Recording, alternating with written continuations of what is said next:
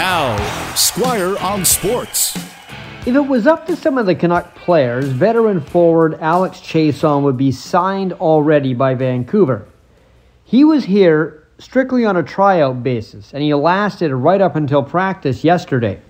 Still out with the first power play unit, along with Hughes, Pettersson, Horvat, and Miller. Chiasson being the guy who stands in front of the net and makes goalies see his number rather than the puck. That was his job also in Edmonton when he played on their top power play with McDavid and Draisaitl.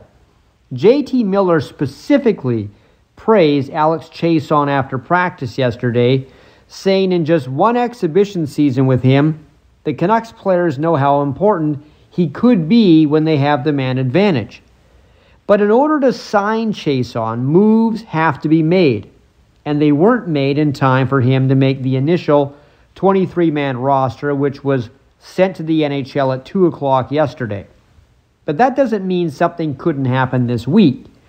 Looking at the roster as it is, Chiasson is better than a few players on it, like, say, Juho Lammikko, who just got here in the Olli Juolevi trade from Florida.